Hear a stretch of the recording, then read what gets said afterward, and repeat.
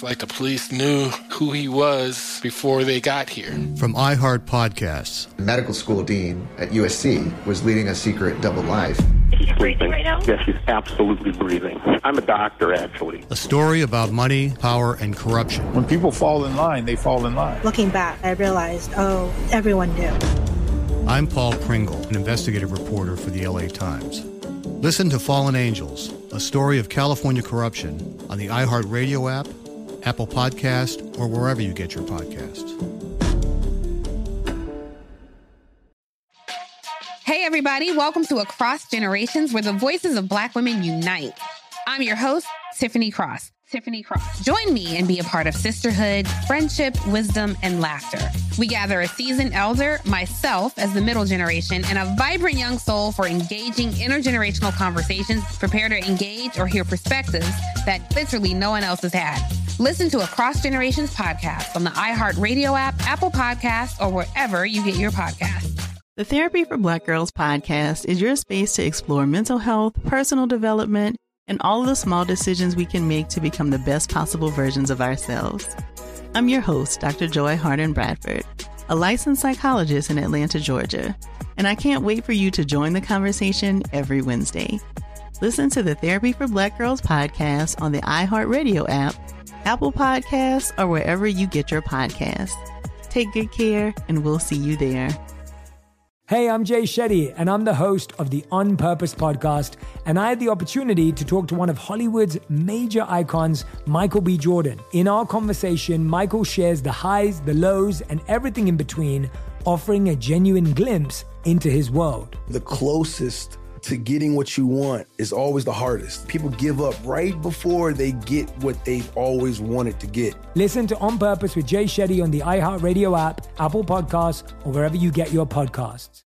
Hey, y'all. Hey, what's up? And welcome to Let's Red Table That. I'm Tracy T. Rowe. And I'm Cara Presley. How are you feeling today, Tracy?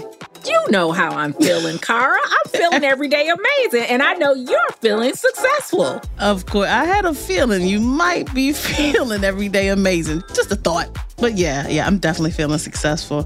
Glad to be back today. Oh, my goodness. Yes. Today's episode? Okay. Listen. Heavy. It's gonna be heavy. We have great guests, though. We do. Oh, my gosh. Our guests are deep. amazing. They're doing some phenomenal work. Yeah. But when I say heavy and deep, okay, heavy and deep was this episode. So how did you feel about the episode before we even talked to the guests? Oh, my gosh. So much to unpack. For me, Cara, it was really about fear, trauma, and pain. I think all three of those things drive hate. Because we don't know how to process pain, fear, and trauma, it's easier, I think, for us to shift it into hate. Right. Just let it kind of simmer, if you will. I feel like their limiting beliefs are what hinder us. People just know what they know and how they grew up. They don't want to hear any other perspective or even want to consider the impacts on others. So I think that's the biggest part of it. We definitely saw it in this episode. I'm glad that they got to get someone who was reformed to come to the table. I can't say that type of person would always be welcome at the table, right? You know what? I would like to allow myself the luxury of believing that I have evolved enough, despite the fact that I gave full side eye and hell to the no faces during the episode. You are GAM 2.0. For real. Go ahead and let y'all know that now. Tracy's face is straight GAM this whole episode. Let me say this. It's difficult and as heavy and deep as this episode was, it was also relevant and necessary. We need to talk more about this, especially now that there is so much happening in our country and there's so much going on with regard to race relations, education, awareness. We need to have these kind of conversations with groups of people that we can trust and groups of people that we can learn from and then we can unlearn with. Hello? Yeah, that's a key one. I like that. You've gotten to hear how we feel, but now, don't you think it's time to hear what your Red Table Talk community has to say, Tracy? Yes, I do. We asked our community, how do you keep your personal biases in check? And here are some of your answers. Cara, start us off with our good old Memphis Sister Friends friend. Jen Chom says, I simply tell myself there are different strokes for different folks and everything ain't for everybody. I hear that, Jen. Amen. That's the best way to think about it. That is a real good, happy neutral. You just say, sure, what works for you. If you're a consenting adult, go for it. Knock yourself out. It's a process that begins with awareness and recognition. I'm a work in progress. Betty Rupel Mayer, thank you for that. That's good. That's also wise. Those are sage words. I'm a work in progress. Give yourself some brevity. Izola Wright Moore Walker says, I remind myself of the beauty of diversity. I'm glad she's able to find beauty in diversity. Yeah. I love that. She gets it. And Brown Betty. Hey, now Brown Betty, come on here. Betty said, we're all biased, and sometimes that's okay. I'm allowed to help a single mom over a married one because I identify with single motherhood. I just ask myself why I feel like I feel. If the reason is me projecting some trauma, I turn my attention to the trauma. I like that. Literally just mirroring what I said, right? It's about you identifying what is going on with yourself. Why do I feel that way? You have to tap in. If you don't tap in, then you're only going to be concerned with what's on the outside. And you need to tap out. If you don't tap in, tap out. Tap in. Alexa, play the Sweetie song. Let's go to this break. We're going to take a quick break, but when we get back, we'll be joined by 2 guests from our Red Table Talk community.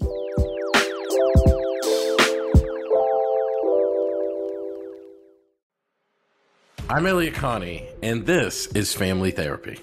My best hopes, I guess, identify the life that I want and work towards it. I never seen a man take care of my mother the way she needed to be taken care of. I get the impression that you don't feel like you've done everything right as a father. Is that true? That's true, and I'm not offended by that. Thank you for going through those things, and thank you for overcoming them. Wow. Thank God for deliverance. Every time I have one of our sessions be positive. It just keeps me going. I feel like my focus is redirected in a different aspect of my life now. So, how'd we do today? We did good. The Black Effect presents Family Therapy. Listen now on the Black Effect Podcast Network, iHeartRadio app, Apple Podcasts, or wherever you get your podcasts. My name is Johnny B. Good, and I'm the host of the new podcast, Creating a Con, the story of Bitcon. Over this 9-part series, I'll explore the life and crimes of my best friend, Ray Trapani. I always wanted to be a criminal. If someone's like, oh, what's your best way of making money? I'm like, oh, we should start some sort of scheme. You see, Ray has this unique ability to find loopholes and exploit them. They collected $30 million. There were headlines about it. His company, Centratech, was one of the hottest crypto startups in 2017.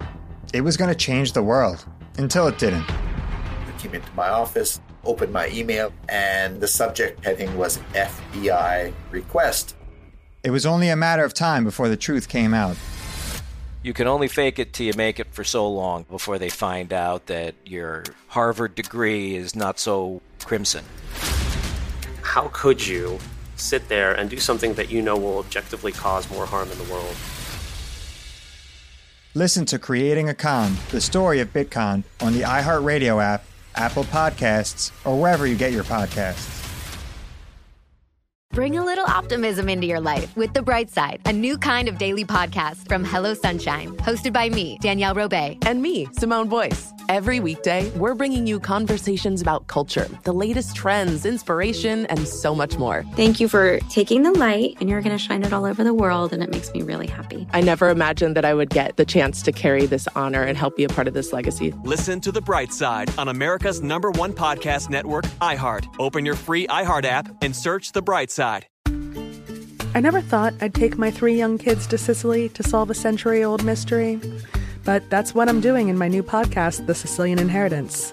Join us as we travel thousands of miles on the beautiful and crazy island of Sicily, as I trace my roots back through a mystery for the ages and untangle clues within my family's origin story, which has morphed like a game of telephone through the generations. Was our family matriarch killed in a land deal gone wrong? Or was it by the Sicilian mafia? A lover's quarrel? Or was she, as my father believed, a witch? Listen to The Sicilian Inheritance on the iHeartRadio app, Apple Podcasts, or wherever you get your podcasts.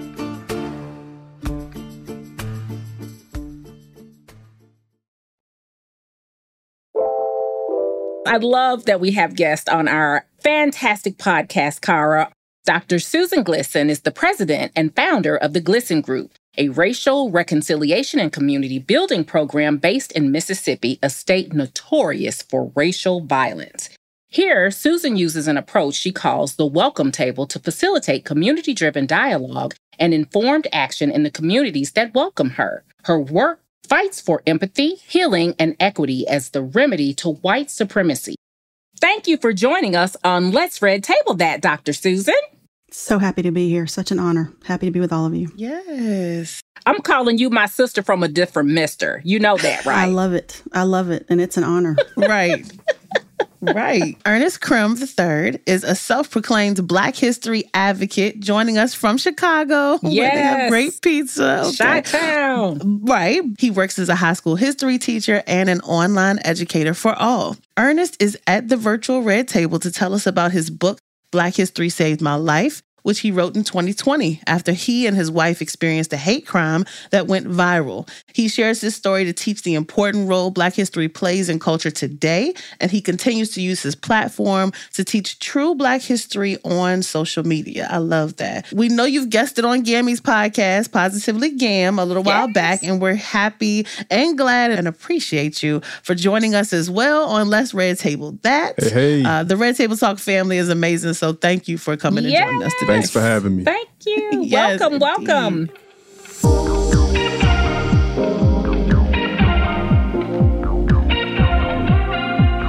This is the part of the show where we reveal which moments made us pause. I mean, rewind, turn heads, and Bring say, let me back. listen to that again. Wait a minute. Wait, what? Wait, what? Right. So, Susan and Ernest, let's kick it off. Were there any moments that made you say, wait, what? During the episode? You know, for me, and I took notes. I took copious notes, actually. I'm an educator by trade. I was gonna, no surprise there, Yeah. Mr. Academia. You know, Don't put us to shame now, okay? So I have to mirror what I expect from my students. And I highlighted a lot. And I think the main thing that stood out to me was when they started talking about what drives white males to engage in this type of racist violence.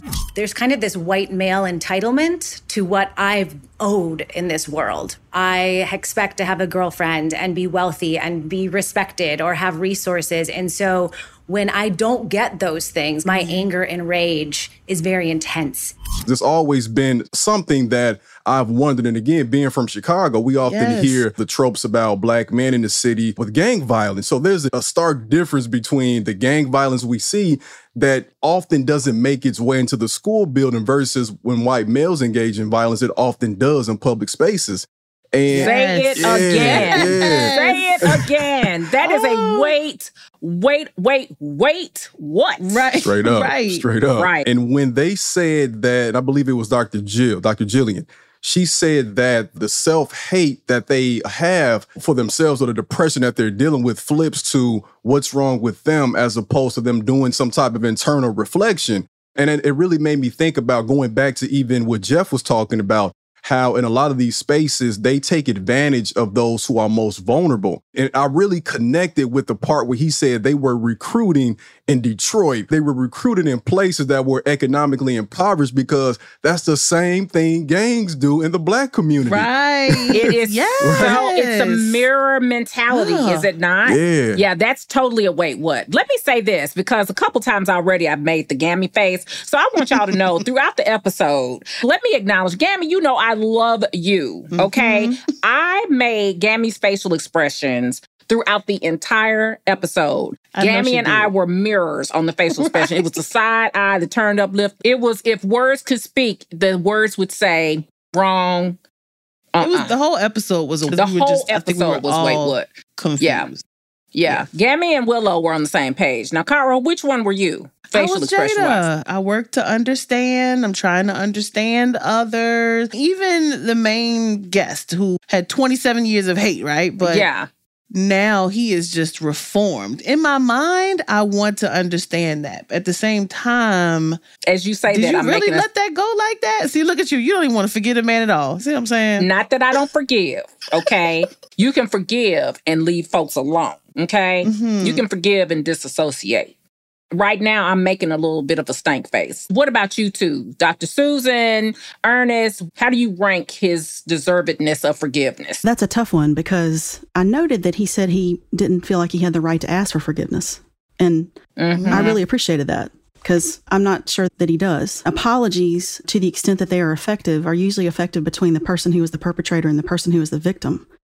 But he not only hurt individual people, his program of hate hurt a lot of us out in the world. How do you repair that? I appreciated his courage for coming to the table. We can't get going to try to change anything if we can't come to the table. But yeah, the wait, what? Why does it take you that long? Why does it take you that long? Right. You're clearly not a dumb person, right? You can read, you can watch TV, you can hear what people have to say. Right. It shouldn't take you that long to recognize humanity in another person. Right.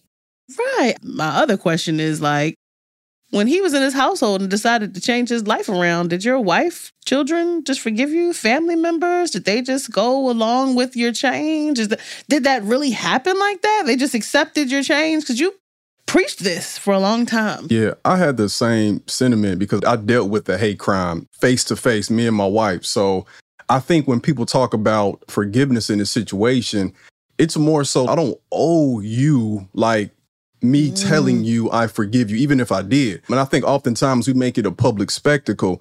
Forgiveness for me that's something that you have to deal yourself because you hurt yourself. Spewing out hatred means that you hate something about yourself. To be able to consciously do that as an adult too.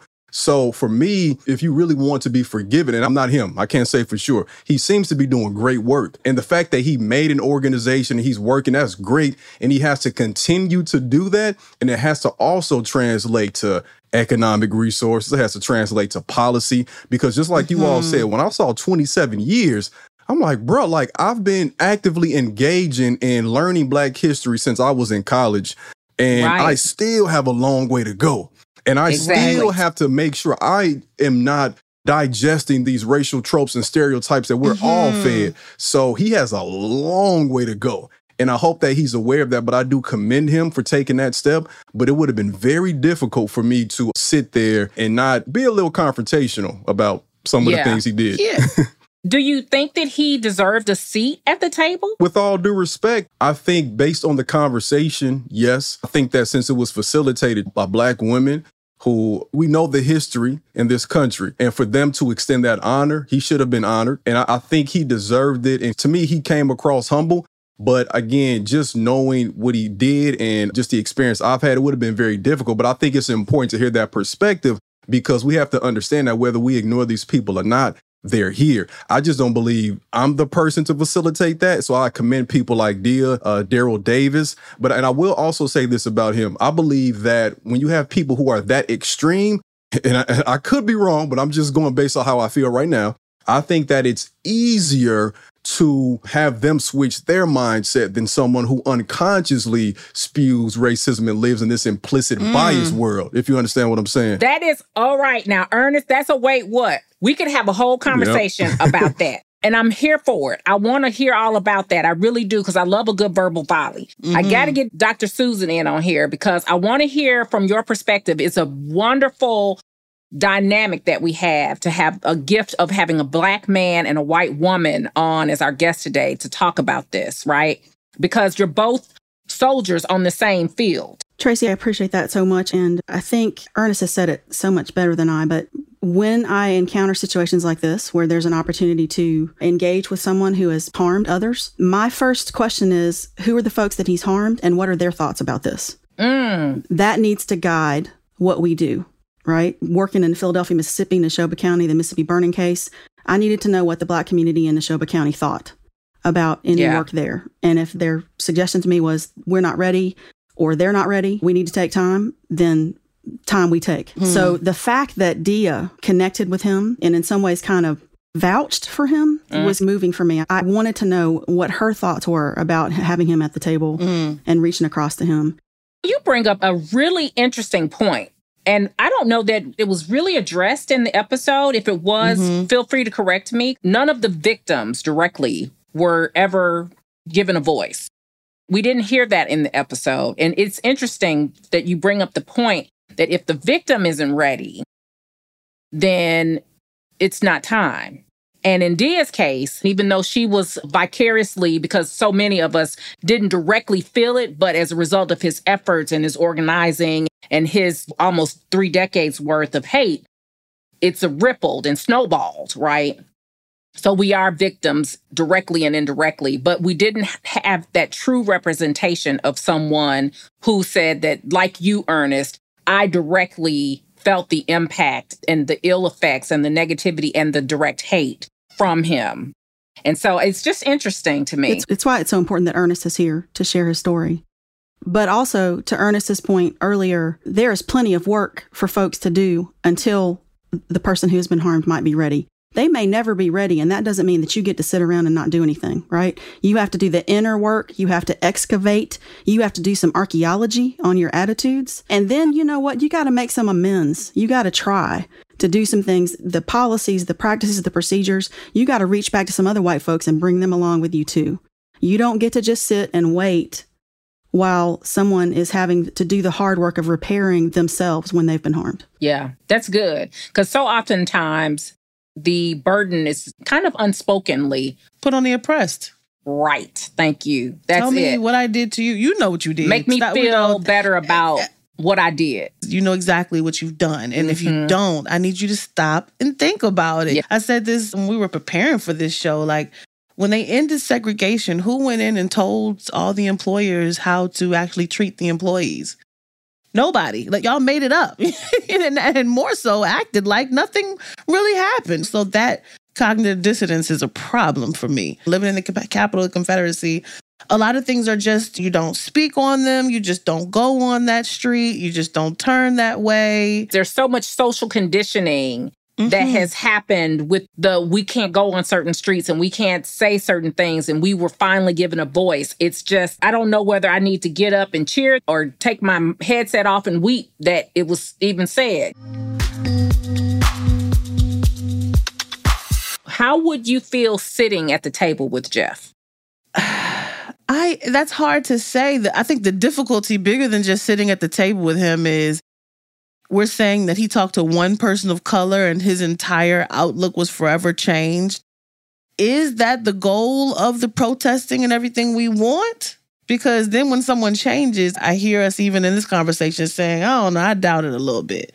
Understood, though, because you do 27 years of a thing.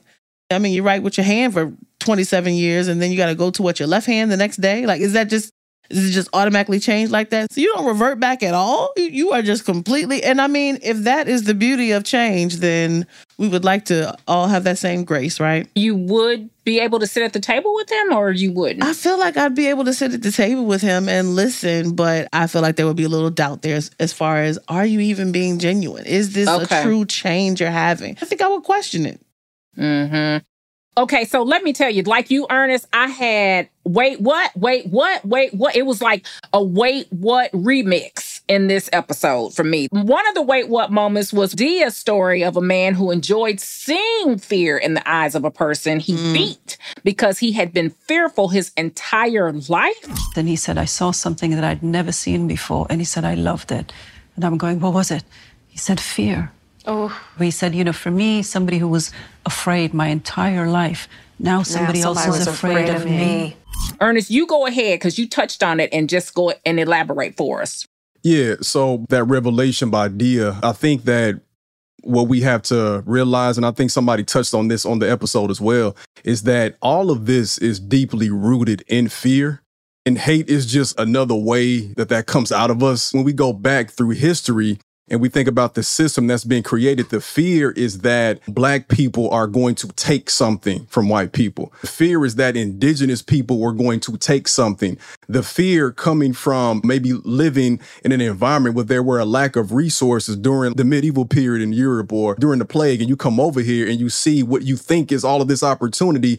The fear might be that it's going to go away. And we don't often realize how that can be taught to people implicitly.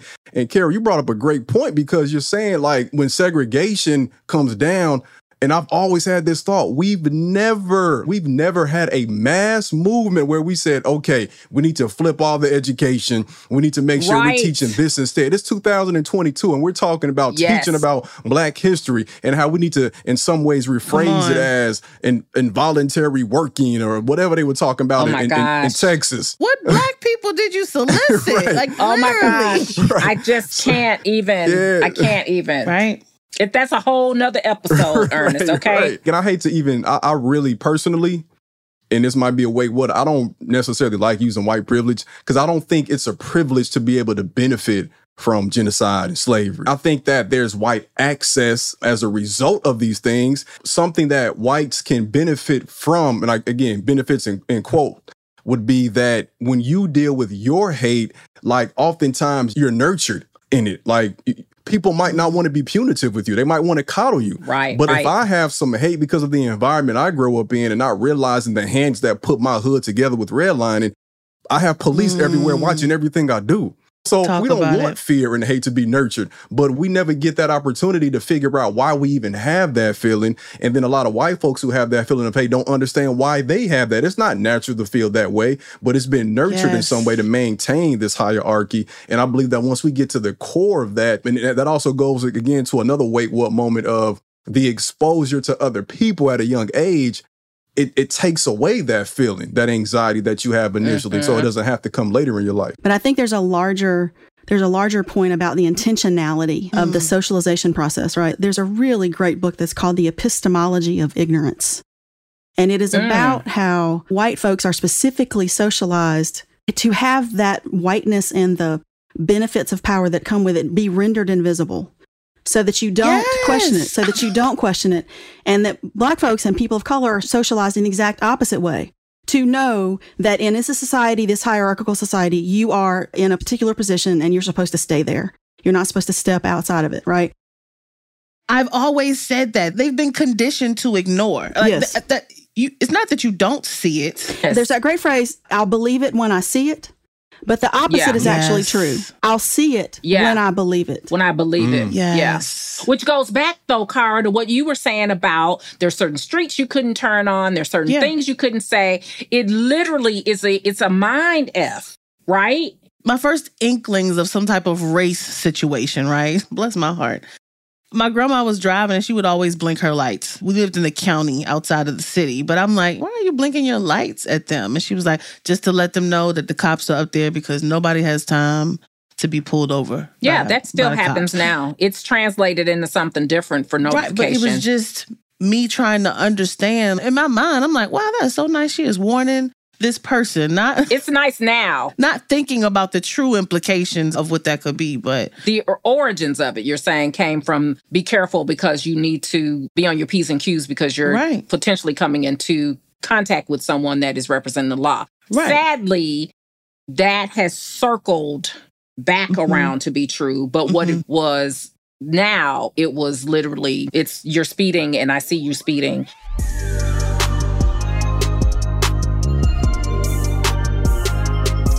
Dr. Susan, we talked about Dia's story of a man who enjoyed seeing fear in the eyes of another person that he beat, and that it was because he had seen fear in his entire life. I love the Willow's response.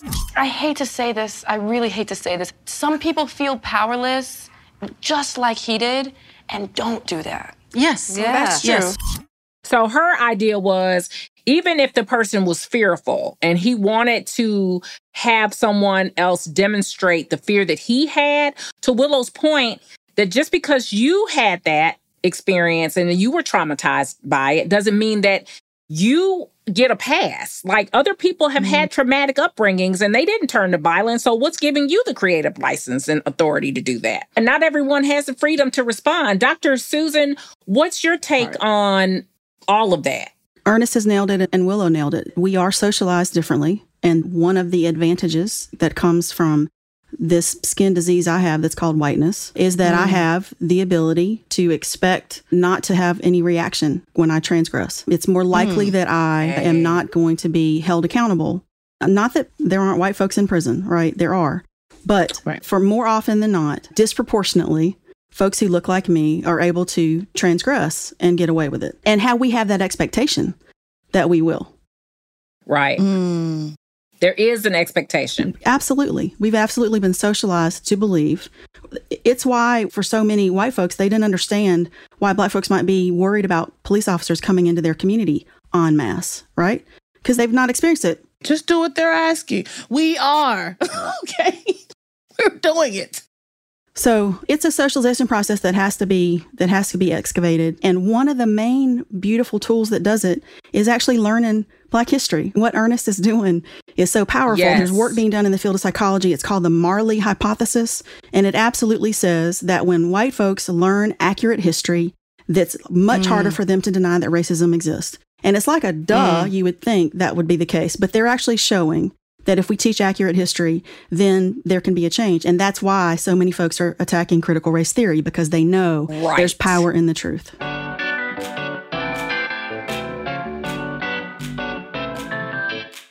We are just learning every day, okay? And this episode puts some faces and stories to the heavy topics of racism and hate crimes that we hear about and sometimes just often don't see. Again, even as I unlearn some of the things that I've gone through just to not minimize others, I'm realizing it is happening to a lot of people everywhere. Just because 100% of my police interactions to date didn't end up with me getting hurt or, who knows if I was profiled, but I got to walk away. That doesn't mean that there are not other people who have truly gone through some significant situations and it calls for some attention. Ernest, let's jump into your situation. I really want to hear about this because you and your wife were at a community event a few years ago where a white woman harassed and spewed derogatory names at you, which you talk all about in your book, of course, so make sure y'all get that. But could you please share that story with us and why this was really the catalyst for you to take your work a step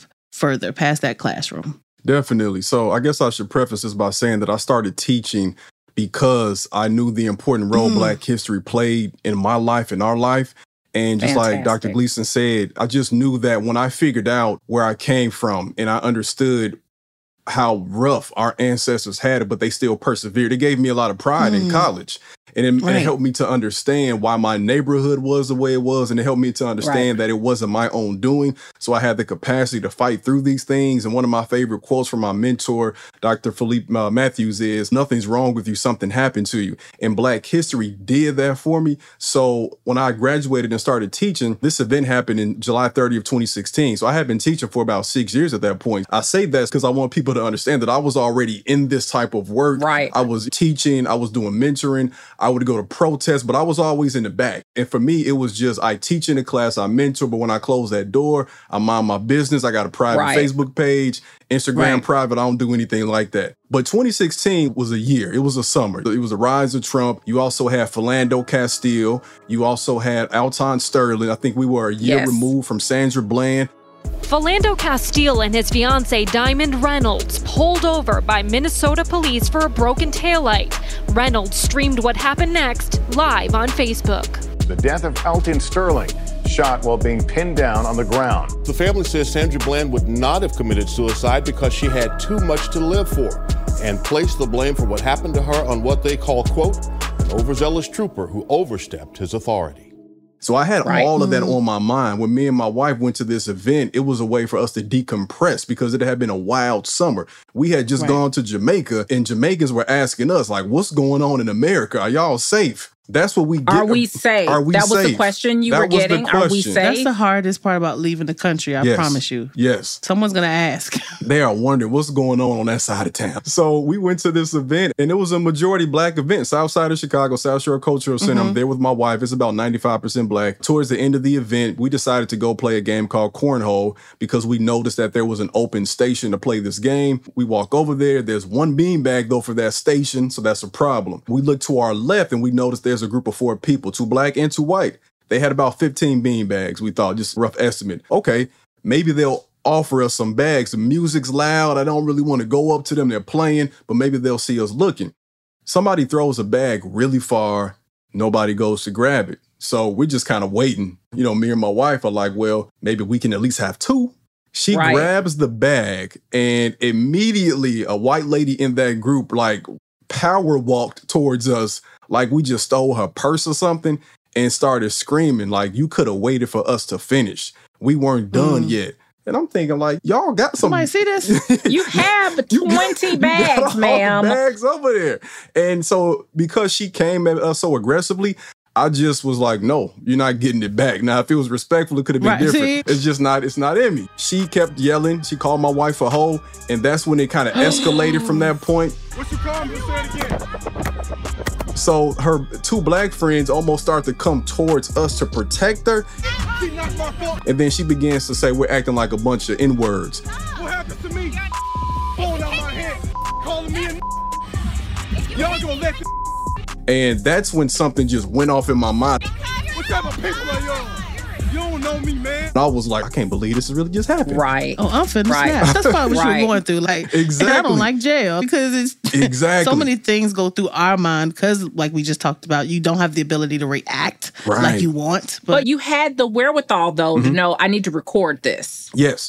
So the benefit of me, and I say benefit loosely, but being able to deal with that as a professional who was educated in Black history, had a wife, had a family, I wasn't the same person I was 10, 20 years, 15 years ago where I would have just went straight to fighting. So in my mind, I'm thinking, I don't even like using that word anymore at that point in my life. So when you say this, I know it's not a reflection of me, it's a reflection of you. I'm still shocked. It still hurts. You can hear it in my voice, but consciously, it's like, I need to at least document this because it's social justice. At this point, it's not a crime. You can say that word, unfortunately. It escalates. As I take it out, I tell her. She hit your phone out of your hand. Because first I took out my phone and I said, okay, say it again so I can get all of this on camera. Because now I'm recording. Right. I said, don't stop now. Go off, sis. I'm ready with you. Because I'm thinking World Star. I'm thinking Facebook viral. And she slaps it. I pick it up. And she's so frustrated at that point. She just goes off. It's like, and then just going like a machine gun. And she takes a step in the opposite direction, then turns toward us while her friends are right there in the middle and spits on me, my wife, primarily my wife. And that's when the phone dropped and the rest is history, as we say. Here's what I want to know. Okay. The friends. Because she was playing cornhole. She was busy. Right. She was playing. But what I want to make sure I got that's clear is she was playing and she had Black friends that were playing with her. Right? Yes, she did. And that's always the thing that people don't understand. Not just that, but they were actively protecting her. I don't think they realized what they were doing because, again... Okay. I saw that, Ernest. I saw that in the video, and I was like, now, wait a minute. You can say you don't see color, okay? That's all fine and good. And I grew up in an environment that was fully diverse. I'm grateful for that. However, come on now. You cannot stand, and it's not even a matter of race. At that point, it's right and wrong. And their friend was wrong. It's 2 left feet. I saw them literally square up beside her like we're pillars for her in the video. At that point, how did you feel? I felt betrayed. And I say this because my knowledge of history, my experience, I was not shocked. Okay, backtrack. I was shocked that it happened in that manner, but I cannot be shocked if a white person is racist when this society wants them to be. But I was shocked that the 2 Black friends did nothing. And in fact, a lot of my aggression and frustration went towards the guy that was there because I wasn't going to, unless I felt like my safety was at risk, I wasn't going to strike her. I was thinking I was going to be fighting him. And he never once looked at me as a man eye to eye. And that did something to me. And I think that hurt more than anything. And her white friend, I think this is like a parallel to like just what happens with race issues in our country. The white friend was in the back the whole time. She was just like, well, that sucks. And the 2 Black friends immediately came up like, oh, wait, no, it's not that big of a deal. This doesn't bother us. And I just had a revelation as you were asking me this question that I never had before. I've been speaking about this for 5.5 years. The proximity to Blackness that she had. We also have to understand that although segregation was enforced after slavery so-called ends, Black folks and white folks have always been close in proximity throughout our history. And some of the closest people to white people in this country were those who were enslaved. That's right. So, that's absolutely right. Yes, Uncle Nearest, the whiskey. Like, you know, when I hear about secrets and wait a people minute. helping. Why did I go straight to liquor? Right. I like Uncle Nearest. Shout out to Kitty love Burns. Uncle Nearest. Hello, they're in Tennessee. Hello. I love But Uncle Nearest. in my mind, when I first started drinking it recently, shout out to Kitty Burns at Virginia Union University. In my mind, I was I'm waiting on this segue. I'm waiting on the parallelism. Come on, let me hear it. in my mind, I was just like, this man stole this and grew a whole generation of Jack Daniel. I just couldn't, I love Jack Daniel. You understand what I'm saying? So like, again, how things are just stolen from us, even the security and safety from person to person, how it goes to others. Okay. So now that's a whole nother episode as well. Because indeed. That happens repeatedly in history. Has happened. How many? It currently happens. Name a restaurant that you know of that is in your town. Okay, so since Kara's talking about food and liquor, we're going to give her deep dish pizza in Chicago, right? We're going to give her pond-raised catfish in Mississippi. Hello, we're going to give her some fantastic ribs in Memphis. And know that every one of those food categories literally has some Black folk who had the recipes and or managed managed the kitchen, and the recipes were literally lifted from them, taken from them, or gifted to them, as some of the stories go. And national brands have been created as a result of them. Or just how anything's been flipped to their benefit and or entertainment. Like my grandmother used to tell me about how after she picked tobacco, she said that they used the watermelon rinds to get the tobacco off their hands. So instead they were mocked for constantly having watermelon, and the white folks not understanding why. They just thinking, look at them eating all that watermelon. You won't let us wash our hands. I don't know if you're paying attention. You know what I mean? So small stories like that, I think about how we were mocked when we actually were out here surviving and just trying to live our best lives. Even with all these stories and how things continue to come to light and how you continue to grow. And Ernest, you have grown a brand and shared awareness through everything you've gone through. Do you think your harasser could change? Do you think that woman had the ability to, or would you even want to sit down and talk to her about how she's been since the event? If she had an energy to change, could she change? Yeah, I think that she does. I think that she actually does have the capacity to change. I think most people do. There are some who are so far completely gone. When you go to the extreme levels of shooting, I don't have any sympathy for that. But in this situation, I do. I think it would happen on her own time. I don't think any of the pressure from going viral or anything I've said publicly would convince her. I think it could happen later in life. Who's to say it hasn't happened already? Who knows? She doesn't even want to keep a public Dr. profile. Susan said, excavation. She has to excavate some of that stuff. She's got to unearth it in herself and unlearn it. Do you think that any of the criminal repercussions that she suffered may have made her take a step back and say, wait a minute? And I know that I'm asking you to speak on her behalf, but I'm just from your perspective. Do you think that may have had anything to do with what could have been potential atonement, if ever there would be? I think in her situation that it could potentially speed up the atonement, only because I know when I posted it, there were people posting pictures of her saying some of this same type of language to people when she was in high school. So she had a history of it and she was never punished. So I was going to say, no repercussions. Like, why stop? Exactly. So for me, Dr. Kendi, I believe, said this. It's about who shows up. I'm sorry, it was Dia. Who shows up when you're most vulnerable and broken matters. So I'm hoping maybe somebody showed up for her in that situation and showed her the error in her ways. And again, for some folks, the punishment makes them go harder in that direction. It really depends on the person. I can't really say like you said, but I will say again that I think that it's a possibility, but I would not actually want to sit down with her just because I feel like for me, a moment sitting down with her is a moment I could have been sitting down with one of our kids who was harmed by somebody like her. And it's a waste of energy. Okay, so that's interesting to me because Dia had the grace that she extended to Jeff. And that is literally what shifted the course and trajectory of his life. So you would not be in a position to offer or extend your harasser that same grace? Never say never, but July 2022, there's so much that I want to do and have to do in this life with this issue, and I only get one of these. I just don't see the point. After this, I started, my colleague and I, shout out to Rodney Coatney, we started the Black Student Union at our school after I dealt with this situation. And to hear what our kids dealt with, and they never had an advocate. They didn't get a chance to record it. It happened to them at work in the drive-thru and nobody cared, or they deal with it in class. So for me, it's like, unless you talk about you got a fortune that you're going to give up and I can help you redistribute that. I can help you find I have some conversations for that. What's the benefit? If we just talking to talk, no, it's a waste of time. But if we talking because you have some access that you want to have your own personal reparations fund, then yeah, let's do it. I feel like with Dia too, she was intentional about healing pieces of herself, understanding pieces of what she felt, trying to get that out. So I feel like when she came to him, it was a little bit more directed.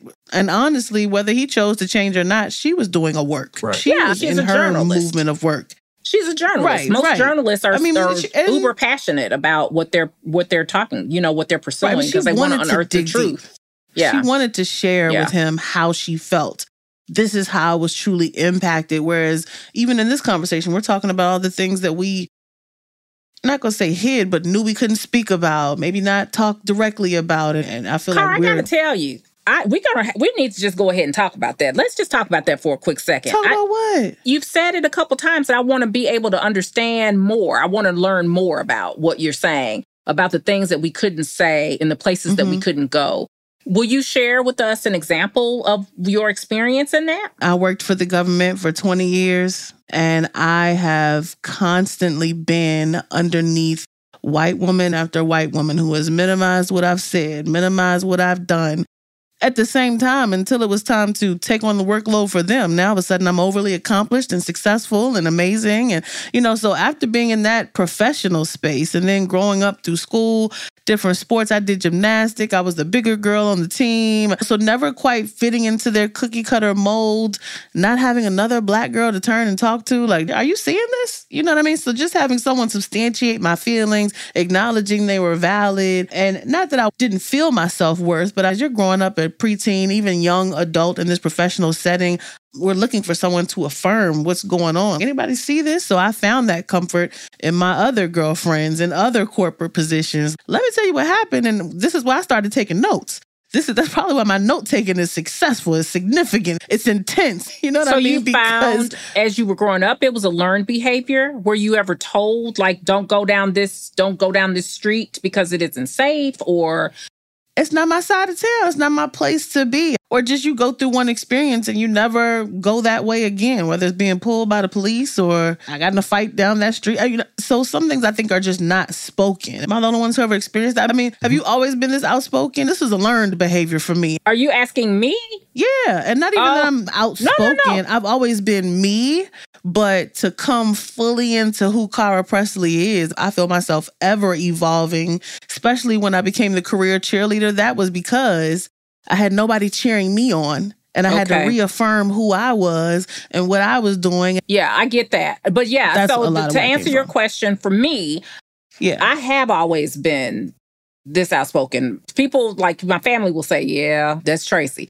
And people in elementary school would even tell you that. And I literally grew up from K through college, all white. I went to a predominantly white school. All my whole community was like 85% white. And then we were the other, and it was like 2% was Black, where we were happy to see the other Black students. It was like, hey, it was just this unspoken thing where when you thought you're the same skin made you can, and that's not true now.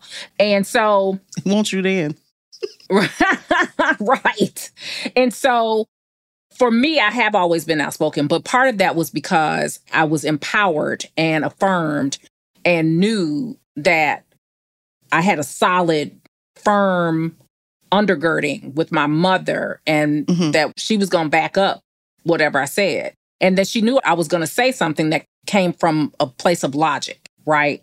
I wasn't going to challenge some authority in a disrespectful, inappropriate way, but I was going to be able to stand my own. I have had to confront racism, but in the North, my experience, it was very much more covert than it is here in the South. Dr. Susan, you have been fighting this good fight in the South consistently. And I want to know from you, Jeff said that part of what led him down his path of hate was his fascination with his grandfather, who fought in Hitler's army. I'm trying to figure out what led you down that path in the first place. So for me, my grandfather fought in Hitler's army in World War II. Yeah. Now, my family was not for this stuff. They were actually against it and tried desperately for years to get me out. But it was that fascination with his history. My grandfather and my great uncles fought. That was the opening to the rabbit hole. And you discovered, Susan, that your family has a similar background, being on the wrong side of history. Your great, give or take a great grandfather was a slave owner, and an ancestor fought for the Confederacy. Not uncommon here in Mississippi and Tennessee and Arkansas. Or Georgia, right. where I grew up. Or Georgia, right. Name just a state. America. Pick a state, any state. But your reaction to learning that history has been completely different from Jeff's. Because I was prepared. So before I learned those histories, I learned to question what I was seeing, right? Let's talk about my mama, right? A great author was once asked, how did you get to be from where you were to where you came to where you are now? And he said, I walked up my mama's backbone, right? I wish I wrote that line. I walked up my mama's backbone. I like that. My father died when I was 4. My older brothers were gone to the Marine Corps. And she had been treated badly by her father and had told her, you're to be seen and not heard. And that didn't hit her right? So she always said that my children are going to be able to say whatever they want to say, regardless of whether I like it or not. And believe me, we tested that theory. And so when I was 10 years old in 1977, there was one TV in the house and it was in my mama's bedroom. And Roots came on. And so my mother made me sit down and watch Roots with her.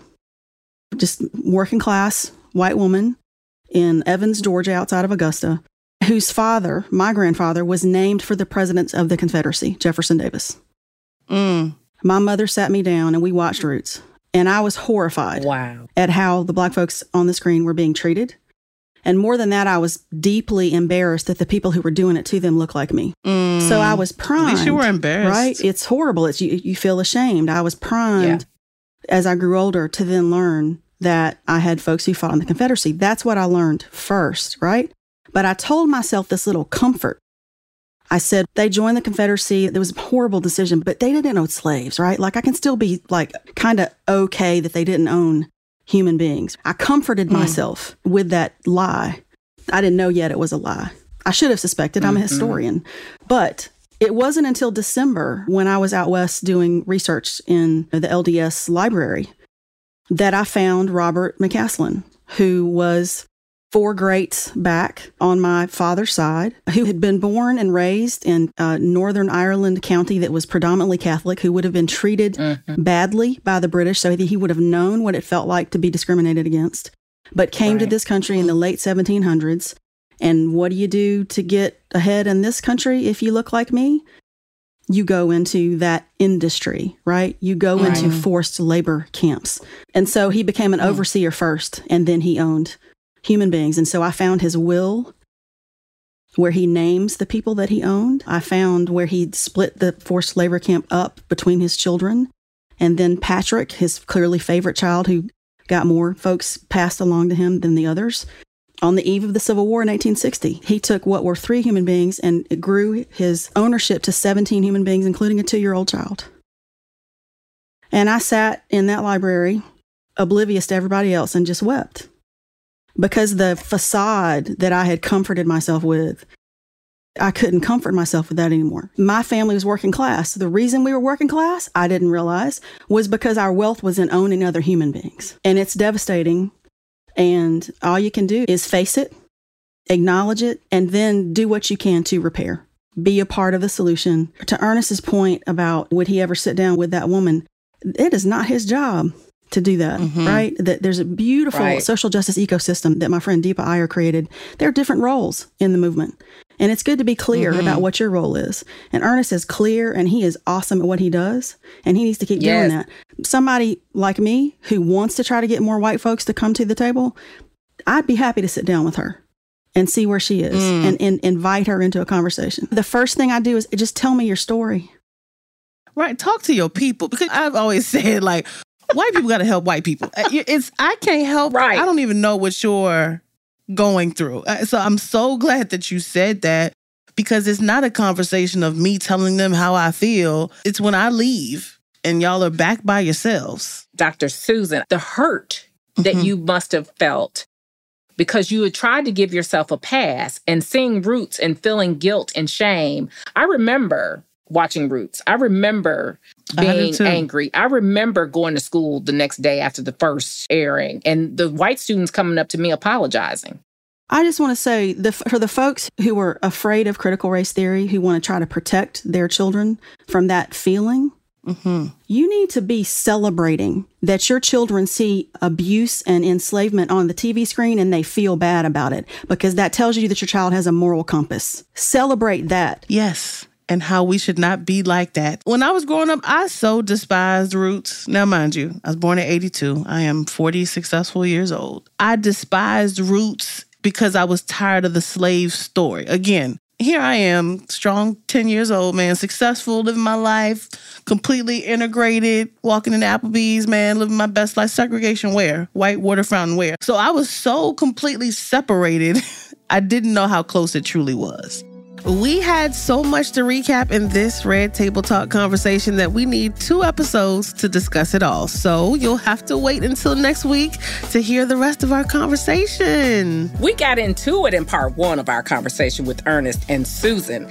But next week, oh my, you cannot miss part 2. Right. You'll hear about the shocking message Ernest received from a student in his class who proudly waved the Confederate flag. And then Susan shares for the first time about a successful 2-year reconciliation project that she championed.